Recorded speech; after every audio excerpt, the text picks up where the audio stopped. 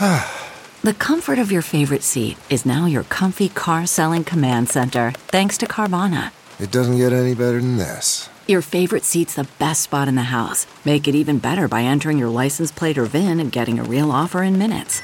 There really is no place like home. And speaking of home, Carvana will pick up your car from yours after you finalize your offer. Visit Carvana.com or download the app and sell your car from your comfy place.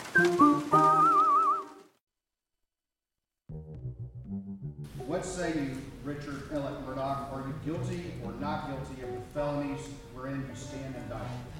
Not guilty. How shall you be tried? By God and my country. The exact time when Paul and Maggie Murdaugh were murdered. At the end of the investigation, it was obvious. I'm not here to work with them. Okay? And the whole point is to have this not fall into the wrong hands. That's a good one. This case is unique, it's unprecedented in South Carolina history. Max picked all those. I mean, they're perfect.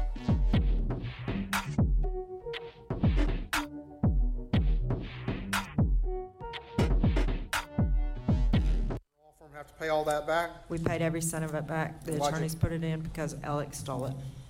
Why did you have to repay that money? Because it was due to the client and Alex Murdaugh stole it. Because Alex stole it. But Alex had stolen it. Because Alex stole it.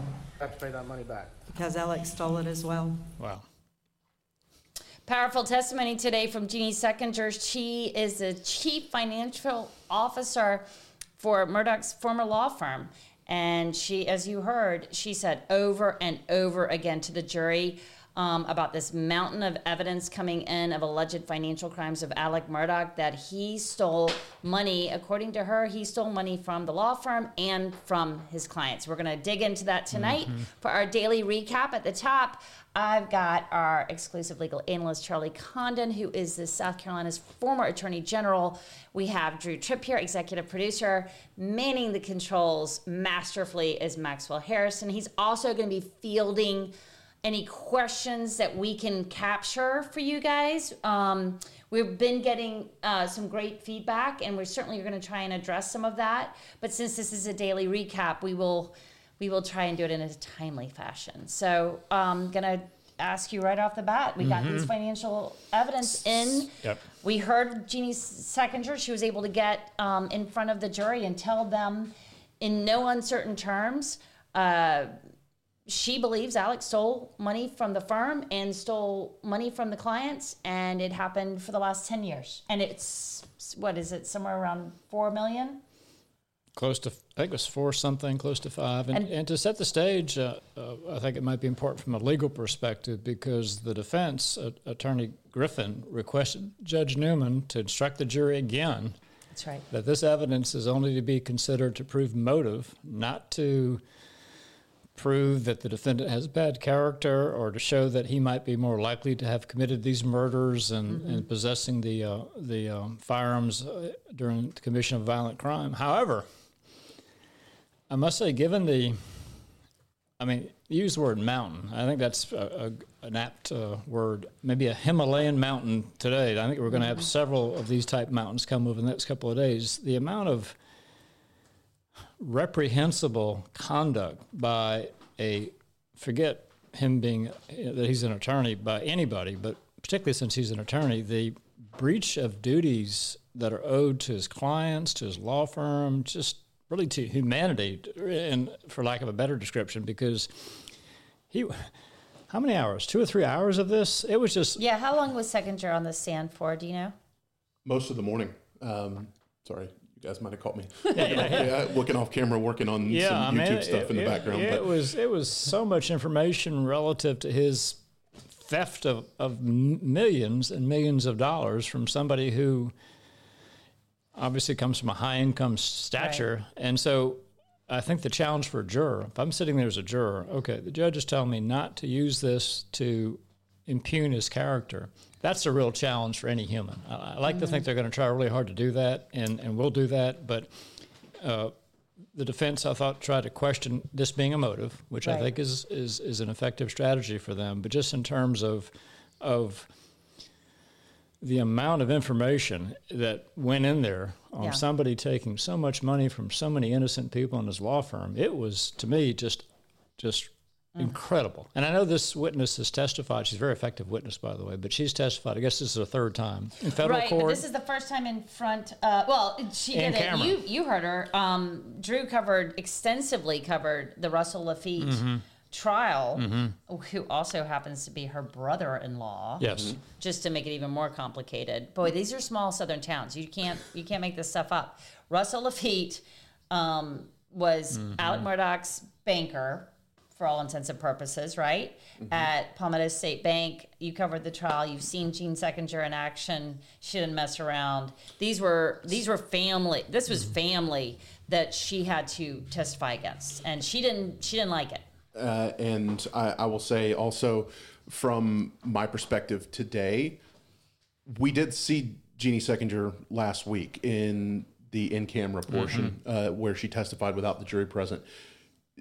If you missed that, go back and find one of our live streams on YouTube or somewhere and go watch that one if you want to see her even more at her Spitfire best, because there in that setting, Jim Griffin came at her a little, honestly, a little more very strongly than he did today. And that was kind of a mock run, a test run for them. And she was equally prepared and equally ready to give it back as she was in that testimony. But we're trying to remember here that this is not entertainment.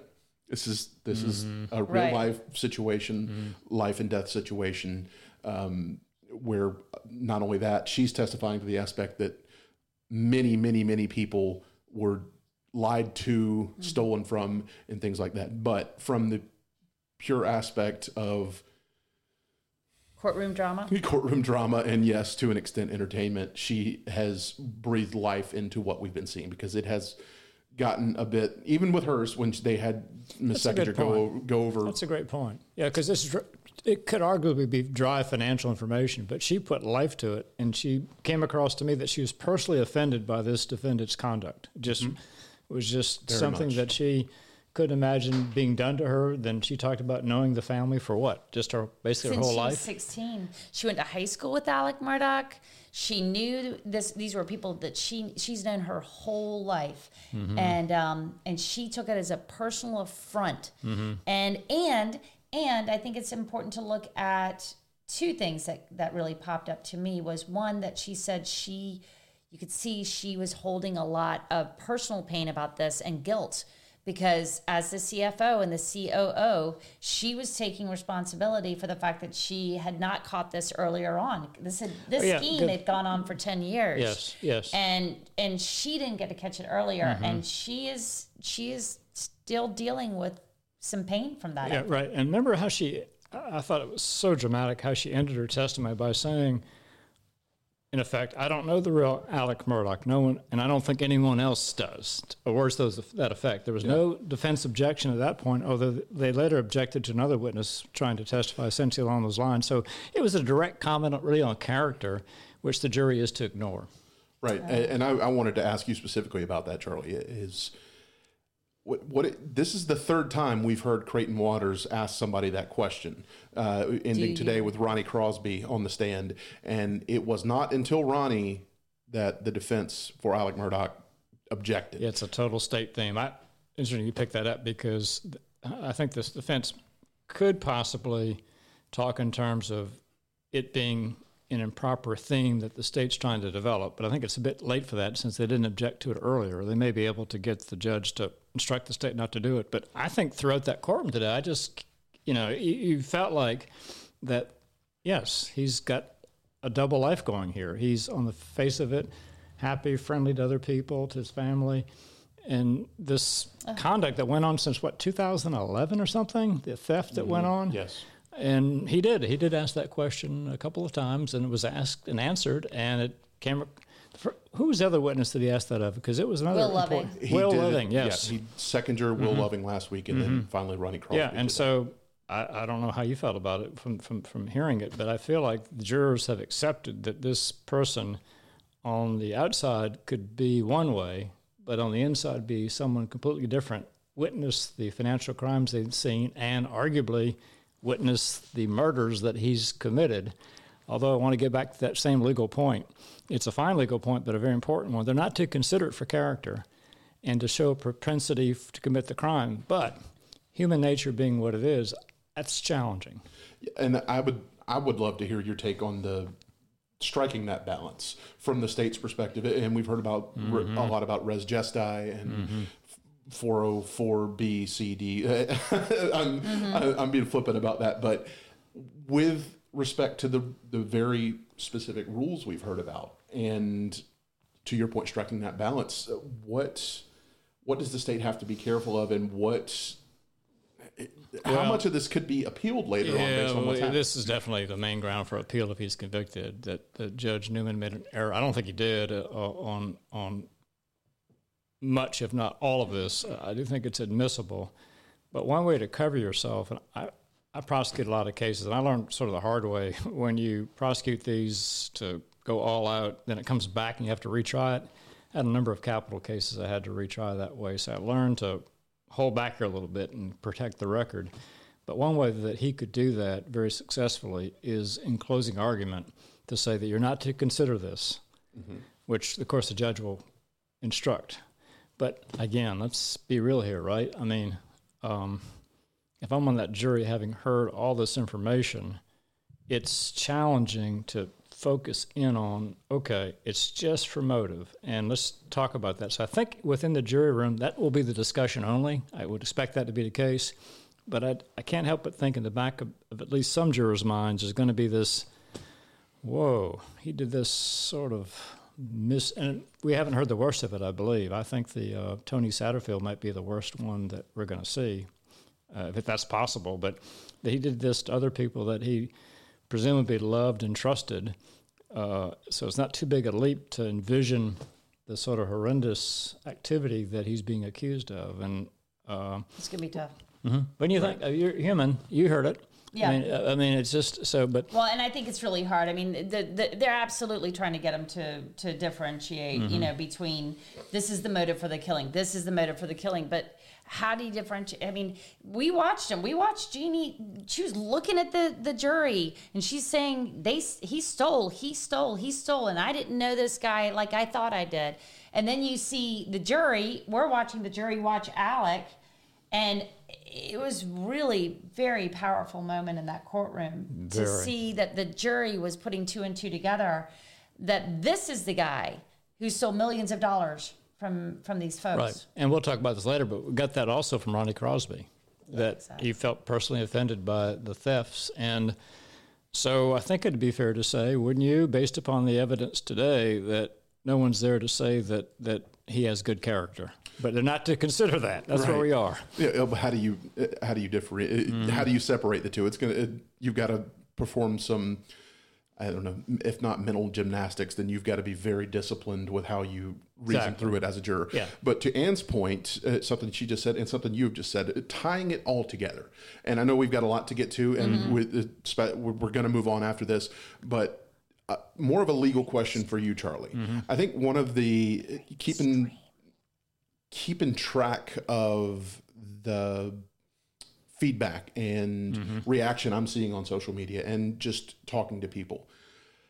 Tying it all together seems to be something that people are wondering when we're going to get it. And from a standpoint of what can the prosecutors Here's what I think do? the state's doing. And I'd like to talk to them after this trial is over with. But I've noticed there's a rhythm to their evidence production, and they've got to get these technical witnesses in for chain and such, and they've got to get in evidence of other crimes to prove motive, and they've got to tie in all these circumstantial pieces of evidence together. And I've noticed that each day, those three themes, here's Tara, good to see you. Tara.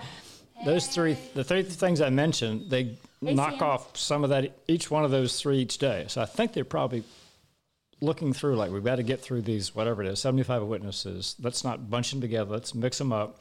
But let's have a strong, and I must say, every day that I've been here, there has been today's been a couple of strong witnesses, but there have been really strong witnesses for the state each and every. I haven't seen what I call a dull day for the state yet. So I think they've done a good job of mixing it up. But that's a very good point, because the amount of circumstantial evidence is here, and this is a circumstantial evidence case. They're tough to prove. They can be proven.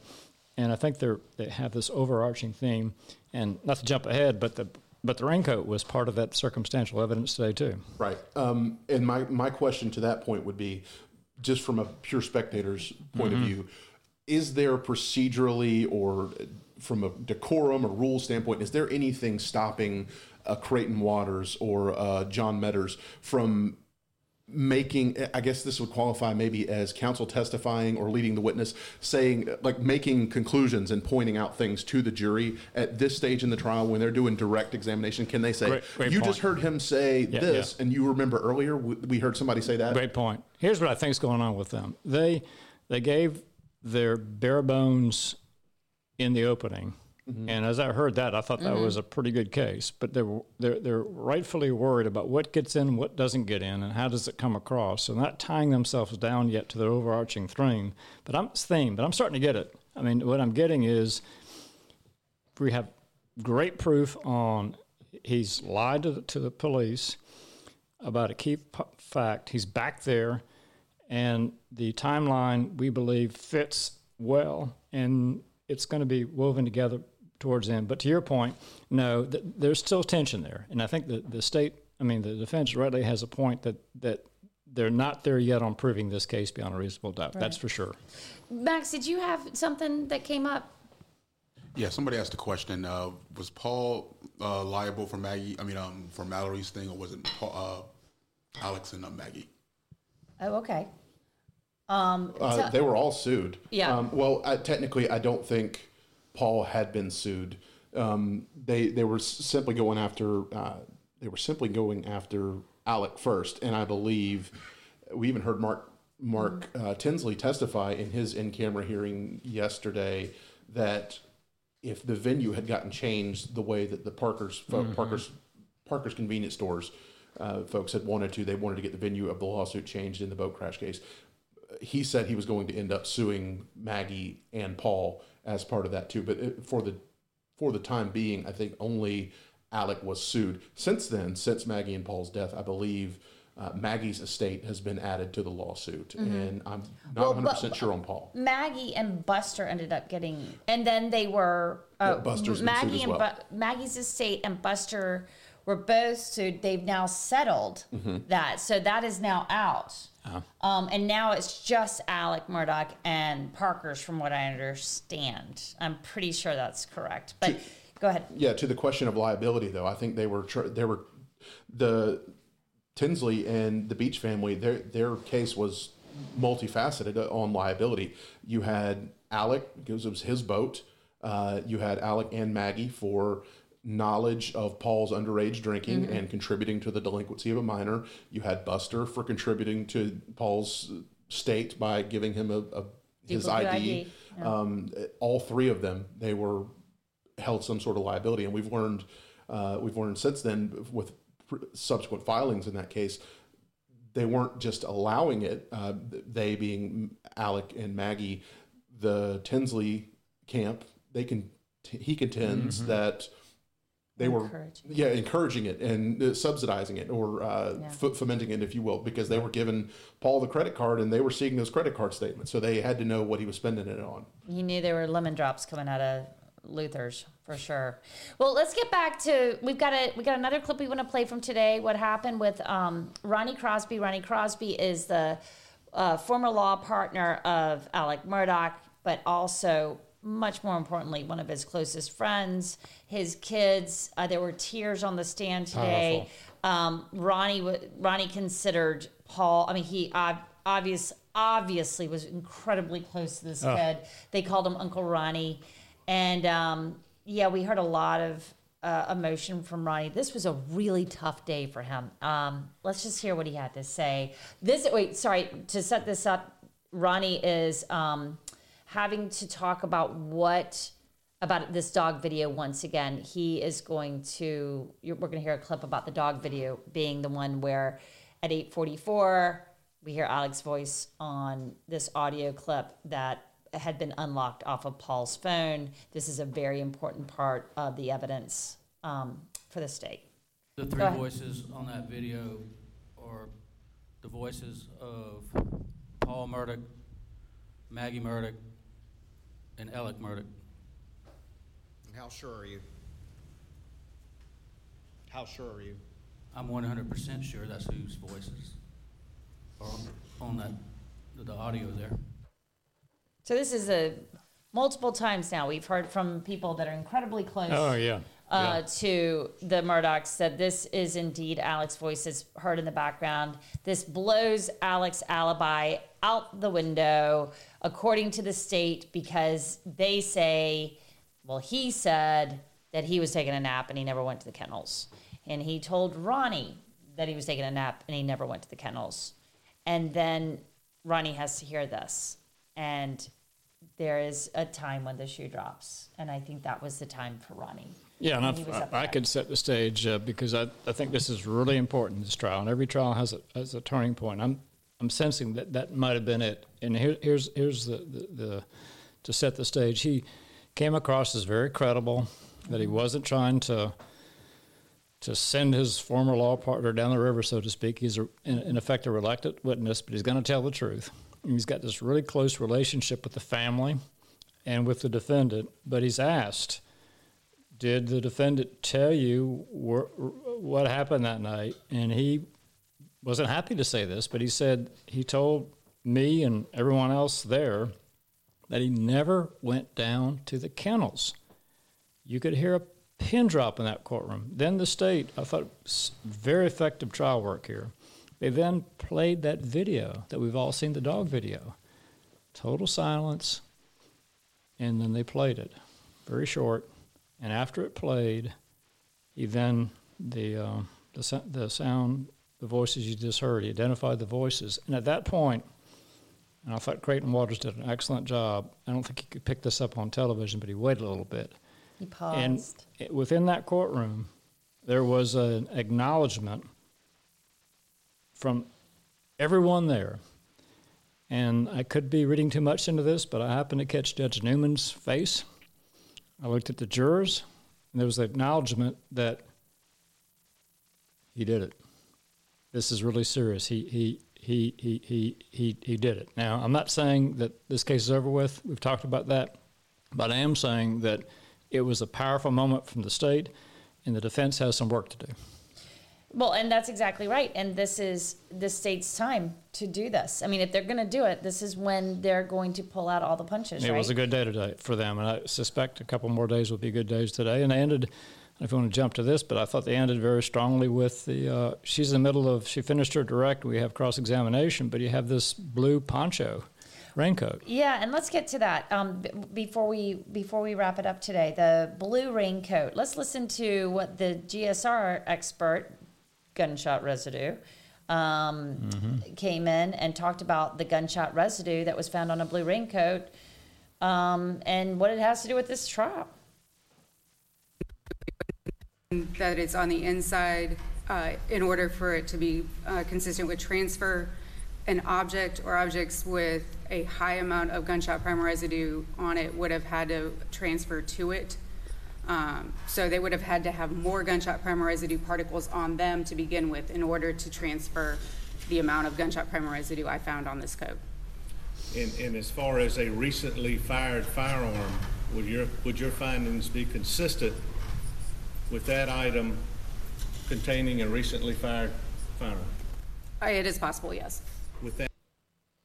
Well, this is going to be really tough because there is their witness yesterday who was also reluctant to some degree, or at least looked that way. Shelley Smith, the caretaker, said that Alec Murdaugh showed up at the house with something blue in his arms, carrying it like a baby. The kind of, because I'm just saying it like this, they didn't say it like a baby, but they literally said it was like this. Right. Creighton Waters even slipped in there. Did it look like a rifle? And she said yes. And the defense went, I object. But it was too late because that had already been said out loud. Now we're hearing this raincoat's got GSR all over it, gunshot residue, huge problem. But, I mean, I think the defense, because they did not search this house for 3 months where they found this raincoat, there's a lot of ways to poke holes in this. What do y'all think? Well, I agree, but I do think, I understand now why the defense really didn't want this in, because they were arguing that the probative, meaning the evidentiary value of this, that the prejudicial effect is far outweighed because it will come across strongly. I kept thinking, well, how could it come across that strongly given the tarp versus raincoat? Now I see it, because we had veteran prosecutor John Metters on the direct examination, and I thought he did a masterful job. He actually explained their theory, because what he emphasized was on the inside of this poncho, this raincoat, on the inside now, not the outside, there was massive amounts of gunshot residue. And he got this expert to say that it was a lot, it was very unusual and remarkable to her. And then at his end, we'll see how the defense handles this in the morning, but at the end he says, well, is that consistent with somebody putting weapons inside this poncho and carrying it around? And she said, yes. Sure. And so he pointed out what their theory is going to be relative to this. But I got to thinking, well, golly, how does gunshot residue get on the inside of a poncho? So I thought another, again, we talked about circumstantial evidence, but another strand of the rope that I think was laid today or put out there for the jury today. Yeah. Final thoughts? I just want to point out that it's not totally implausible to think that someone could wrap a rifle up in, especially not an AR-15 style rifle, inside of a jacket. To be a legal non-NFA firearm, a rifle has to have a barrel of 16 inches. 16 inches, I don't know if you guys can see me, it's about that long or so, give or take. And then might be like 16 and a half inches. But then, the actual receiver mechanism of an AR-15 is only about that long. And then you've got the stock on an AR-15, which can be collapsed down. And in some cases, it can be folded over to the side. Don't know if any of that was on that particular rifle. I don't think it was a folding stock rifle from what we've heard. But in reality, we're talking about something that might be maybe this long and you collapse the stock down, and that's a big jacket. It's not implausible. I certainly don't think it's implausible. Well, we're going to see what defense says tomorrow. Max, was there any more questions that we needed to tackle tonight, or are we going to... Oh, do you have... Oh, wait. Do you have something? This is wait, Drew. Wait, sorry. We just need to build a final point segment in for me at the end of each one of these things. Final thoughts. Two things. The candor that we heard, I think, especially from Jeannie Seckinger, and we heard from Ronnie Crosby. Candor, and by candor, I'm being a bit euphemistic. They said Ronnie Crosby dropped an F-bomb, and Jeannie Seckinger on the stand said, BS. Alec Murdaugh's a BS artist, and they didn't censor themselves. They said the whole thing. Do you think that plays in any particular way, bad or good? I was not so much with Miss Seckinger. I felt like that flowed naturally. I was a bit surprised that Mr. Crosby articulated that. I personally was a bit surprised. I'm assuming that he wanted the jury to know just how upset he was, and so that was, I think, the purpose. Again, I felt like there could have been other ways to express that without using that sort of obscenity in a public courtroom. That'd be my only thought. Right. And I will go on the record and say that, not go on the record, but I will add for the record that Ronnie Crosby did not use the F word when he gave that same testimony in Judge Richard Gergel's federal courtroom a few months ago. Interesting. My second point, and then we can move on, just speaking as an objective observer, Ronnie Crosby's testimony about Paul, I think more than anything today was more than anything, I think, really in this whole trial, except maybe Shelley Smith, was about the most moving thing I'd seen when he was talking about Paul and how much he loved Paul. And this might not mean anything to a lot of people, but to a certain segment of people and to a certain culture, and especially Southern men, when he said that Paul killed his first deer on my place. I get that one.